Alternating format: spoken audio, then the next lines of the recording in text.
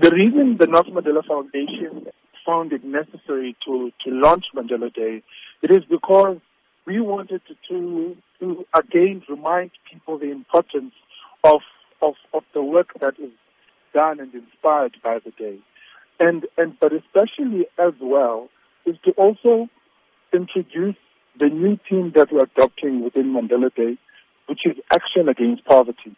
The theme is mobilizing and it is challenging everyone to find what their action is and what action they want to take up in this fight against poverty. So how would you encourage South Africans or people the world over to interpret this theme to become active against poverty? People have demonstrated in saying how they fight poverty. We've seen initiatives around education, where there's action that make the thing to be an education against poverty, food security against poverty, there's volunteerism against poverty, building shelter against poverty. So these are all the actions people have identified with. And where we've seen a lot of other programs that quietly focus on education and literacy, and a lot of other programs that are based around food security and building sustainable gardens and sustainable food supply.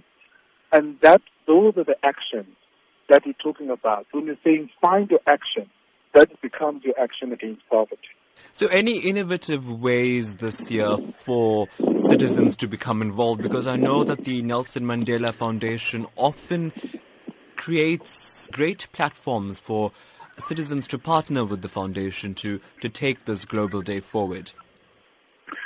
Today has also has shown to be also evidence of those great platforms where people interact, because we've had lots of campaigns and stakeholders exhibit what their work they're doing around Mandela Day.